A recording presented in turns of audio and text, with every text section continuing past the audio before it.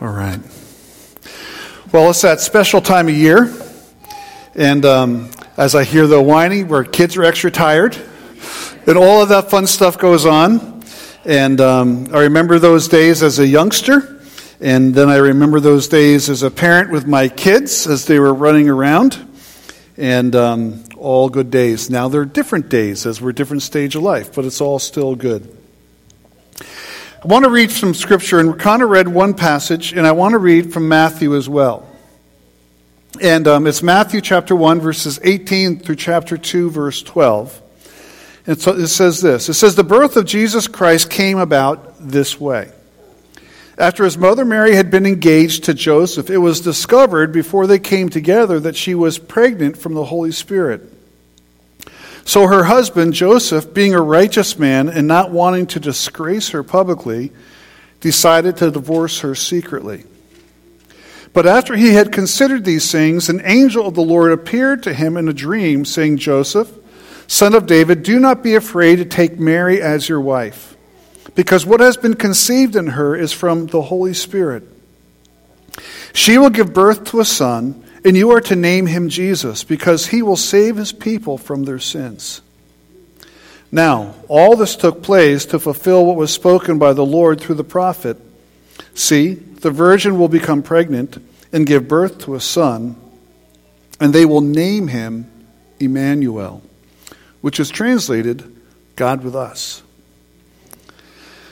When Joseph woke up, he did as the Lord's angel had commanded him. He married her, but did not have relations with her until she gave birth to a son, and he named him Jesus. After Jesus was born in Bethlehem of Judea in the days of King Herod, wise men from the east arrived in Jerusalem, saying, 'Where is he who has been born King of the Jews? For we saw his star at its rising and have come to worship him.' When King Herod heard this, he was deeply disturbed, and all of Jerusalem with him." And just to pause there, Herod was a petty king. He was very concerned and very jealous of his authority, very concerned and jealous of his power. He had worked real hard to accumulate influence, to accumulate power. He had worked real hard to nurture relationships in Rome. And so as these guys show up at his doorstep, they blindside him with that question. Where is the Messiah? Where is the one who was born King of the Jews? He was not expecting this at all. And they were upset because, and Herod was upset, and then everyone around him was upset because they knew that if he's upset, someone's going to get hurt. There's going to be pain that's going to be experienced. So what did Herod do? He assembled all the chief priests and scribes of the people and asked them where the Messiah was to be born. "In Bethlehem of Judea," they told him, "because this is what was written by the prophet. And you, Bethlehem, in the land of Judah, are by no means least among the rulers of Judah, because out of you will come a ruler who will shepherd my people, Israel." Then Herod secretly summoned the wise men and asked them the exact time the star appeared. He sent them to Bethlehem and said, "Go and search carefully for the child, and when you find him, report back to me, so I too can go and worship him," which is not his intention at all. After hearing the king, they went on their way, and there it was. The star they had seen at its rising, it led them until it came and stopped above the place where the child was. And when they saw the star, they were overwhelmed with joy. Entering the house, they saw the child with Mary, his mother, and falling to their knees, they worshipped him. Then they opened their treasures and presented him with gifts, gold, frankincense, and myrrh. And warned in a dream not to go back to Herod, they returned to their own country by another route. As we read these verses, I don't know if you ever asked the question, where did the tradition of presents come from? I don't know. But part of what I perceive and part of what I understand is that some of the tradition of giving presents at Christmas kind of started with the fact that the wise men showed up. But this is what many people don't always put together. The wise men didn't show up the night Jesus was born. The wise men showed up probably like 2 years later. But then they showed up and they brought these gifts. And later on, you would read about how Herod would go through the area and many children are executed. Why? Because the wise men didn't go back to Herod. They didn't tell Herod where the baby was, but he killed kids 2.5 years old and younger. And he did this because he wanted to catch all the margin and get all the boys, because he didn't want a threat to his reign. But what took place is that God sent to Mary and Joseph and to Jesus these amazing gifts. And these were gifts that they needed, by the way, because when the wise men left, God sent an angel to have a conversation with Joseph. He said, listen, get up, take your child, or take Jesus, take Mary, and flee to Egypt. And the resources that these wise men gave them provided for them and enabled them to flee, to get to Egypt, and to live there for a period of time until they eventually came back and moved back to Nazareth. And God took care of them, and God provided for them. But gifts. I love the idea of gifts. Now, we understand the joy of gifts. Now, I don't know how you guys do Christmas, but for me, when I was a kid growing up, we didn't go out and get a tree. We didn't do any of that stuff. We would go out to the woods, we would chop down a tree, we would bring it home, we would literally bring it down to the house on Christmas Eve day. And so we would find those trees because my brothers would hunt it more than I did. They'd go hunting, they'd find trees. Often we were topping trees, and often we had the ugliest tree you ever saw. But we had that tree, it was freshly cut from the woods across from my house. We would climb the mountain and pull something down. And Christmas we would do all this prep stuff. And we would put a ornament on the tree. We would put a piece of tinsel on the tree. But many of you maybe can appreciate, and my folks didn't go Christmas shopping until like 1 or 2 days before Christmas. Okay? So I wasn't one of those kids who could kind of find where mom and dad were hiding their secret Christmas stash. You know, I understand that some here might have done that. I have never done that. I didn't want to spoil Christmas morning because I didn't want to wake up in the morning and find out, I didn't get what I wanted, or what I thought was going to be mine went to my brother or my sister. You know, so I never did that. I didn't want to spoil the surprise. But here's what's cool. Christmas morning would show up the next day, and it was like in all this glory. We'd go to bed, it was a bare tree, just a couple random ornaments hung on the tree, and you would come down in the morning, the lights are on, tinsel's on, the balls are on, the tree's lit up, it's glorious, and on top of that, underneath the tree, is a pile of presents. It was as a young kid growing up, it was a glorious morning. And you always knew that there was going to be some great presents for you under the tree. It was fun. It was always fun. Now, here's one of the things that I discovered as a parent, and all this start to happen. And I started getting gifts for my kids. I understood a little bit as I got gifts from my siblings, but I really started to understand it more for my kids because my kids were looking forward to Christmas. And I was able to get them things that they couldn't normally get. And so they would put these things on their list. I'd really like this. And they would think they're shooting for the moon. And you'd look at that and you'd say, Joe and I would look at that, some of these things and say, well, how can we figure out how to get that? We wanted to get them this cool stuff that they really wanted. And the joy and the hope was to be able to get some really fun things that they really wanted, that they didn't expect. They were really hoping but didn't know they would get it. And really to make that morning fun and really get some great stuff. And then as things changed, sometimes it became a little more practical, but still you got your kids stuff and you did things for other people in your life that they really needed, but they couldn't always do for themselves. And that's part of the fun of Christmas, doing these wonderful things and gracious things and kind things and caring for others and showing and lavishing on them love and doing great things as you give gifts. And that's part of what God was doing. And here's what's really cool. I think oftentimes people look at the gifts that the wise men gave, and that's probably where some of that tradition came from, but we overlook the reality that God was giving us an amazing gift in Jesus. And God was giving us a gift that was way better, more precious, and more valuable, and more amazing than anything the wise men gave. Now here's what's interesting. So later on, Jesus is preaching and Jesus is teaching, and he's having this conversation in what is called the Sermon on the Mount. And he walks through the Beatitudes, and he's talking to the crowd, and he makes this statement in Matthew 11, or Matthew, and we'll pull up that verse if you guys can. Go to the next, Matthew 7, verse 11. I knew it was verse 11, but I didn't have the right chapter. Okay, but he makes this statement in Matthew 7, verse 11. He says, if you then, who are evil, and he's talking to the crowd, if you then are evil, know how to give good gifts to your children, how much will your Father in heaven give good things to those who ask him? And he's having this conversation, and this is in the context of prayer. And Jesus is talking to this and said, well, you guys, you should pray. You should talk to God. You should pray. And you should, as you have needs, if you have concerns and you have things going on in your life, you should pray and you should ask God, because God loves you and he wants to take care of you and he wants to do good things for you. But they don't always think about some of the broader strokes of what God has been doing. But he makes this statement.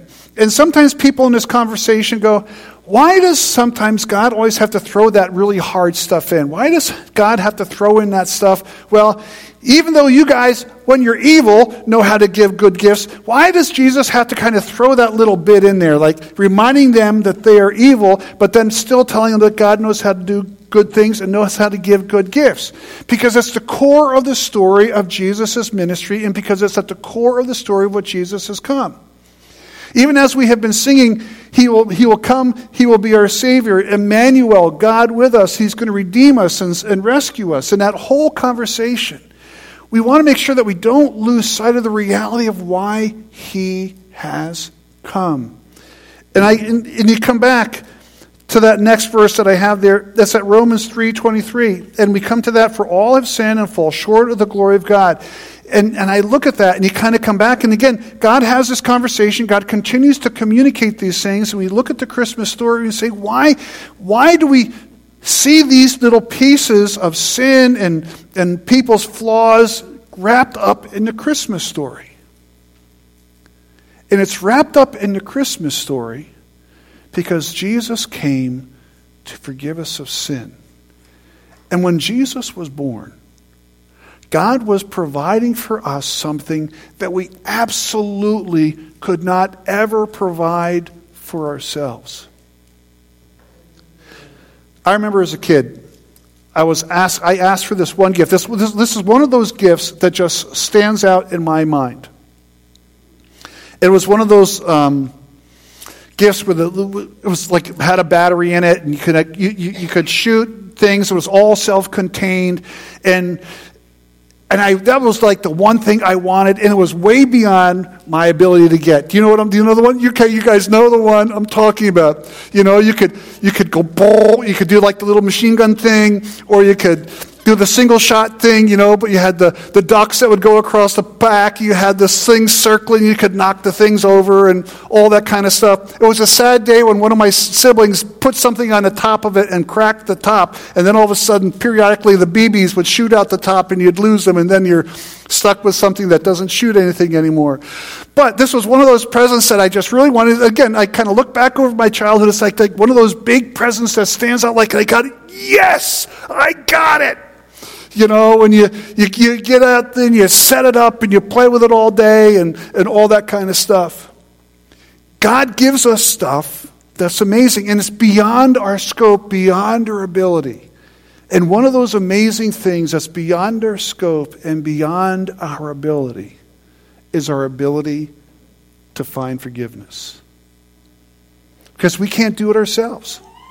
We can't do it ourselves. And I use this verse all the time. I go back to this all the time. It's absolutely probably my favorite verse in Scripture. I go to it all the time. As I pulled it up again, I said, Andrew, you should look for a different verse that says the same thing, but I just love this verse.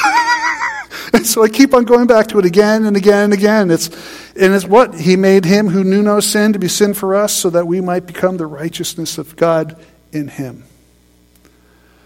And it's just amazing to me what Jesus has done and what God has done in giving us Jesus. Because God loved the world so much that he gave his only Son. So whoever believes in him would not perish, but would have everlasting life. And I think of Christmas, and I think of the joy of what God has done for us in Christmas, and it reminds me again and again and again, not just a great story of what happened on Christmas morning 2,000 years ago, or Christmas evening when Jesus was born, but it reminds me again and again and again of how much God loves me, and the fact that God wants to be generous and rich and good. We talked about that a couple of weeks ago, or a week ago, when we referenced Ephesians 1. And as you looked at Ephesians 1, it says, he lavishes on us the riches from glory. And I love that word. I love the picture of that word. I think of something you're pouring in, and you fill it up, but you're not content. I'm notoriously bad at this. When I want a full glass, you know how people say, get me a full glass, and they fill the glass up, and there's like this much left at the top?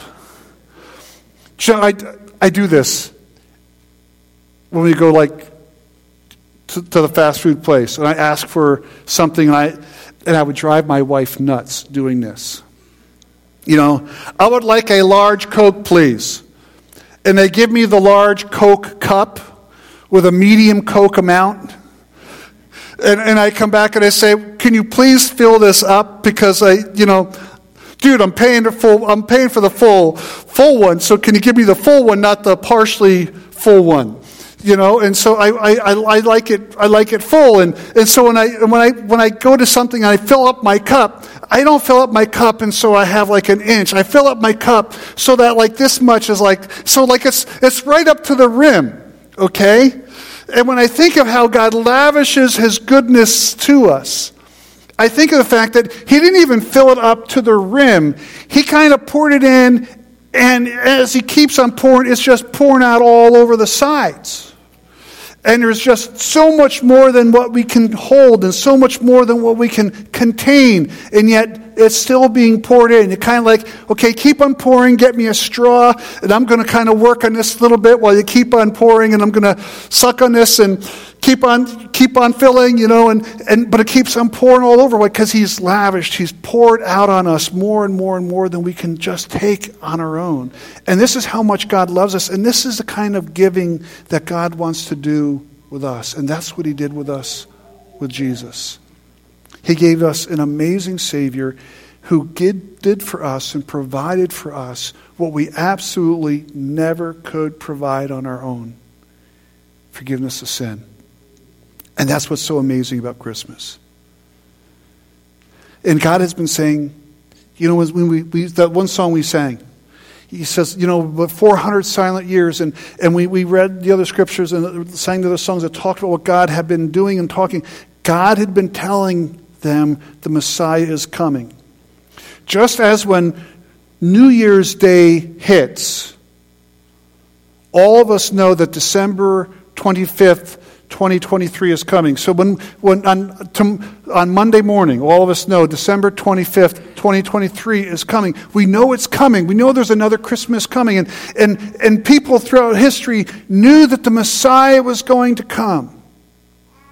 And finally, he's here. And finally, the fulfillment of the promise of God to send the promised one has arrived. The promise of life, the promise of forgiveness. And that's why he went to Calvary. That's why Easter is so important. But God knows how to give gifts that are amazing. And the most amazing gift is the gift of forgiveness, the gift of light. Amen? Amen. Hallelujah. So, here's part of the challenge for us. Part of the challenge for us is to let the light of that reality shine in us and through us. We sing at times, "This little light of mine," and that kind of stuff, but we also wanted tonight just kind of light a candle and then sing some songs. And I said, Greg, we need to make this longer, and so I shifted the time. He goes, "Really, that long? You think we can hold it that long?" Well, and I'm trusting no one's going to burn anything down or light anyone's clothes on fire or set anyone's hair on fire. So please try not to do that. But it's just kind of fun to enjoy the light of the candle and to sing. But the wonderful thing is God has given that light of Jesus to us to shine. And part of the example of holding this is to remind us that we get to shine the light of Jesus. And all around us is a world that needs to hear that light. And today, many people are going to celebrate Christmas. Between tonight and tomorrow, many people are going to celebrate the birth of Jesus. But they're celebrating that not fully understanding and not fully embracing the reality of what Jesus has done. That God has given us this amazing gift in Jesus who will deal with our sin so that we can be reconciled to God forever. Because we needed that forgiveness and we needed our sin addressed. And God knows how to give amazing gifts. And that gift is in Jesus. Let's have a word of prayer, and then I'll ask Connor to help me light the candles. If anyone forgot a candle, came in without a candle, Joan's going to kind of wave at Joan back there. She'll get you a candle. But let's have a word of prayer, and the music team will come back up, and we'll do that. Father, thank you so very much for the amazingness of what you have done for us in Jesus. Father, thank you so very much for the amazing gift of Jesus. Father, a gift that we absolutely could not provide for ourselves, beyond our ability, beyond our scope. And yet, because you loved us like crazy, you gave us Jesus. Jesus, thank you for your richness, your kindness, your goodness to us. Father, thank you in the precious name of Jesus. Amen.